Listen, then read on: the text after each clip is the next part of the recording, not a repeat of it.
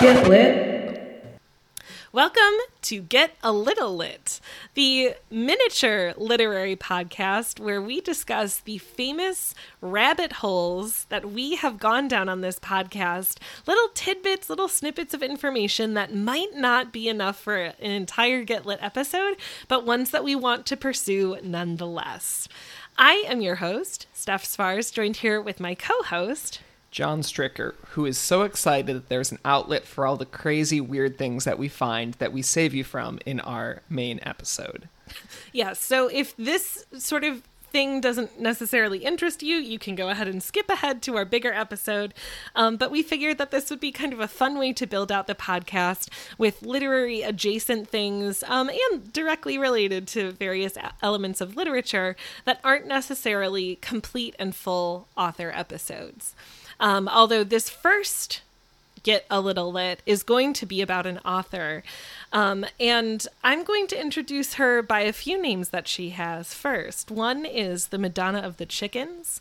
The other is the Chicken Lady of Massachusetts. Those feel so radically different to me.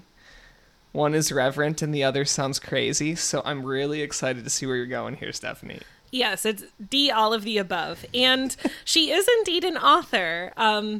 And I'm really excited to get our listeners in on who she is. So without further ado, here is our very first Get a Little Lit.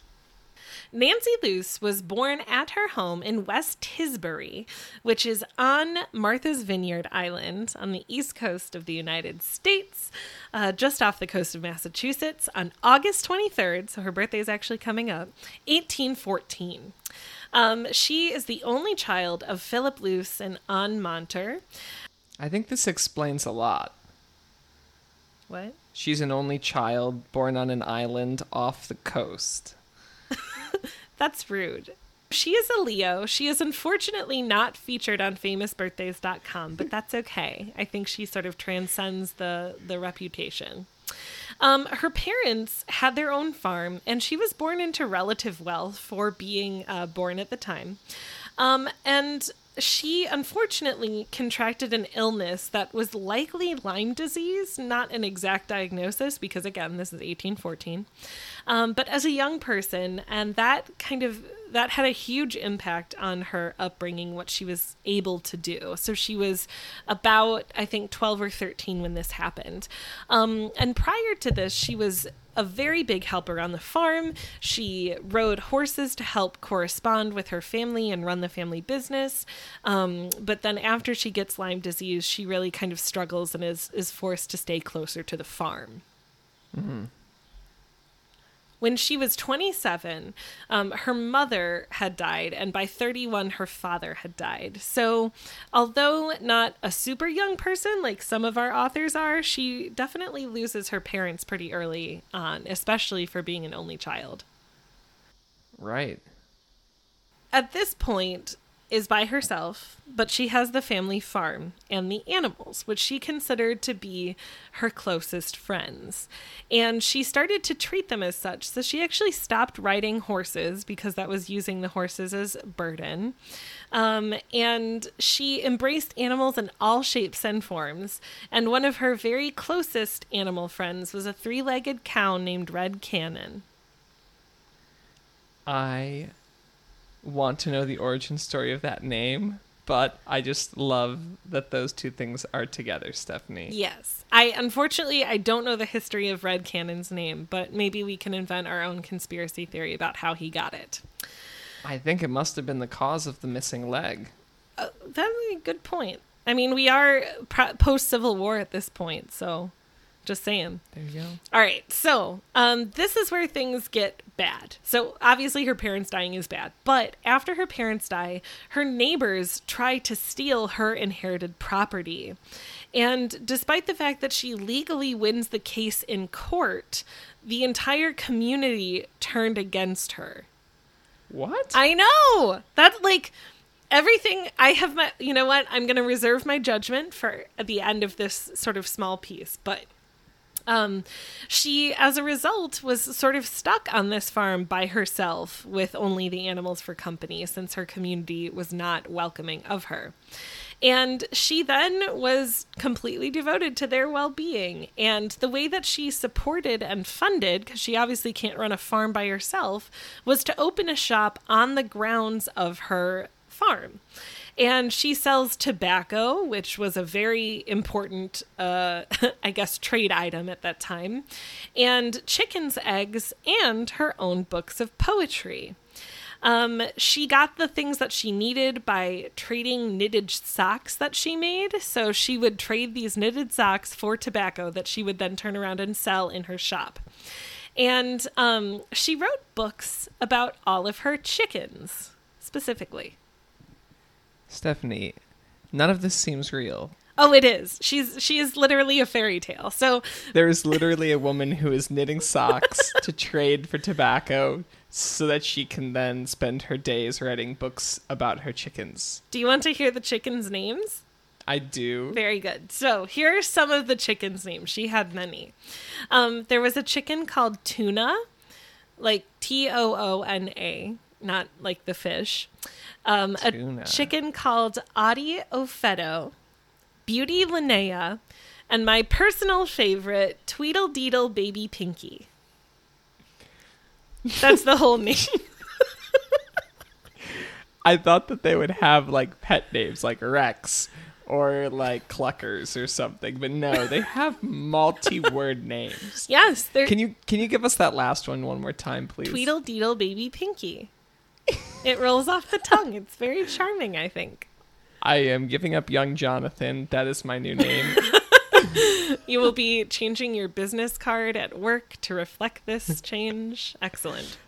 I need your support in this turbulent time. So one of her favorite chickens was named Ada Queety, and she wrote a poem for Ada upon her death. Ada's death, obviously not Nancy's. So I have a part of it for you. Quote, "Poor little Ada Queety, she used to do everything I told her, let it be what it would, and knew every word I said to her. If she was as far off across the room, and I made a sign to her with my fingers, she knew what it was and would spring quick and do it. If she was far off, I only spake her name. She would be sure to run to me at a dreadful swift rate, without wanting anything to eat.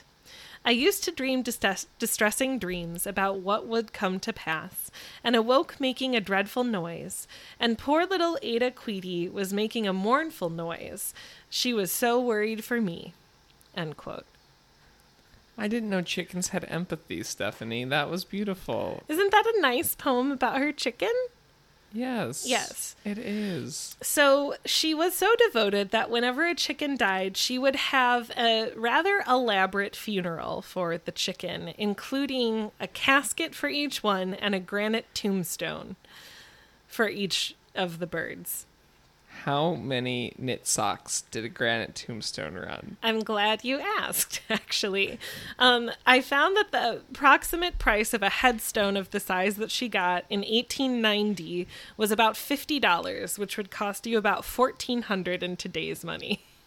So she apparently was a very, very good entrepreneur because she was very successful and was able to afford granite tombstones for each of her chickens. Unfortunately, most of them were stolen from the graveyard, but some of them are located in the Martha's Vineyard Town Library today.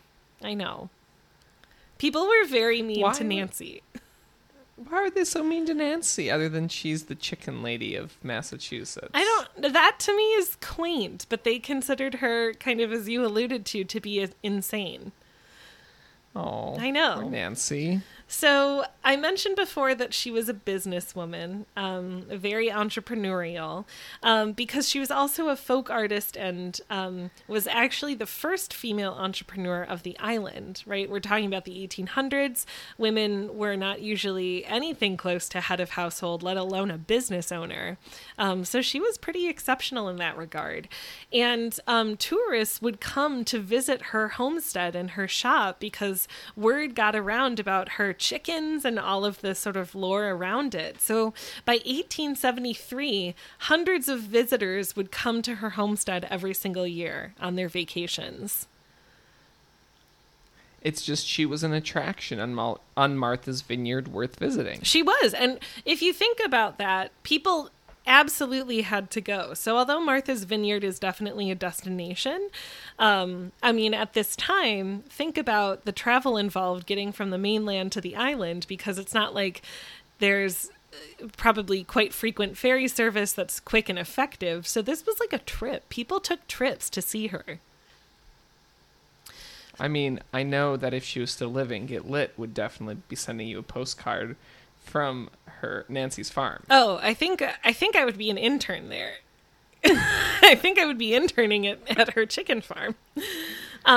So she wrote, again, poetry just really specifically about her chickens. And she was also excellent at calligraphy. And she would draw, those sort of beautiful block letters that you see in like medieval manuscripts that have the little like pictures almost alongside them. Sure. So she would do those for the starts of some of the poetry. And she also did her own paintings, but unfortunately we don't have any of the paintings. They've been lost over time. No. I know, but we do still have many copies of her book. And I'll just say this, the Poetry Foundation did a little write-up about her, and they analyzed, I think that the Poetry Foundation's website is really fantastic because a lot of it, although autobiographical, also provides some analysis onto the typically entire body of work that a poet produces, which is really amazing because you can see the changes over time. But anyway, the people who wrote on the Poetry Foundation's write-up about this talked about how her more experimental poems included lists and fragmented grammar that predate 20th century modernists. So you can take that, modernists who don't think her poetry is worth much. She was ahead of her time. In many ways. The chicken was her muse. Yes. The paper and pencil was her instrument, and she created magic right here in front of us. She did. So she had many photographs of her chickens taken with her. So she posed, and I'll post her graves, the chickens' graves. I'll post the farm. I'll post some of her photos online so you can all delight in seeing them, but feel free to look them up. So she paid for professional portraits of her holding her chickens. Again, we're thinking 1800s. Photography isn't common. It's super expensive. And that's the times where people, because it took so long, wouldn't smile. So all of the photos of her are her not smiling, but holding various chickens. I just want to know how the chicken sits still long enough. Anyway. So Nancy dies on April 9th, 1890. So she lived 75 years, and she never went to the mainland United States. She spent her entire life on Martha's Vineyard. Correct. So every year, around April 9th, and also Halloween, randomly, there wasn't really a clear answer to why Halloween was also a date, people go to her grave and they post chicken figurines there. So her grave is covered in chicken statues today. On Martha's Vineyard. Correct. No way. So we can go there. I'll post a picture of the grave. We need to get our little chicken statues and go. Absolutely. So Martha's Vineyards Museum and Brown University have copies of her poetry and her papers and the books that she published. But as of 2018, I came across the composer Thomas Lavoie, who is composing a choral work based on her work and her life. So Please tell me it's all clucking. I wanted to read the description of his project to you based on his website. So he writes, quote, I came upon the idea to compose a new choral work to act as a companion piece to Rejoice in the Lamb, a work based on the life and writings of Nancy Luce, one that will do justice both to her own experiences and those of Christopher Smart and Benjamin Britten, who he was influenced by earlier in his life. I feel that Nancy Luce's story, no matter how specific to the area surrounding Martha's Vineyard, deserves to be experienced by audiences the world over. End quote. And you obviously agree, because here it is on Get a Little Lit, the inaugural episode. Yes. Thank you, Nancy. Absolutely. So, Nancy Luce, I hope that this small tidbit about your life is enough to excite people to learn more about your poetry and your body of work, and maybe get to know chickens a little bit more than we give them credit for. I agree, Stephanie. I can't wait to read her chicken poetry. Yes, if anyone else would like to join us on Martha's Vineyard for an inevitable tour, please reach out and let us know, and maybe we can make an arrangement. There's like when you're in high school and people take those sort of school-sponsored trips. We'll do a Get Lit sponsored trip specifically to Martha's Vineyard for anyone who's interested in visiting the Madonna of the Chickens. Yes, I'm in. We hope you've enjoyed this mini Get a Little Lit episode, and it was very fun to put together, and we look forward to bringing you more of these in the future. But in the meantime, thank you so much for your support of this podcast, our mini podcast, and of course, for always keeping it lit. There's one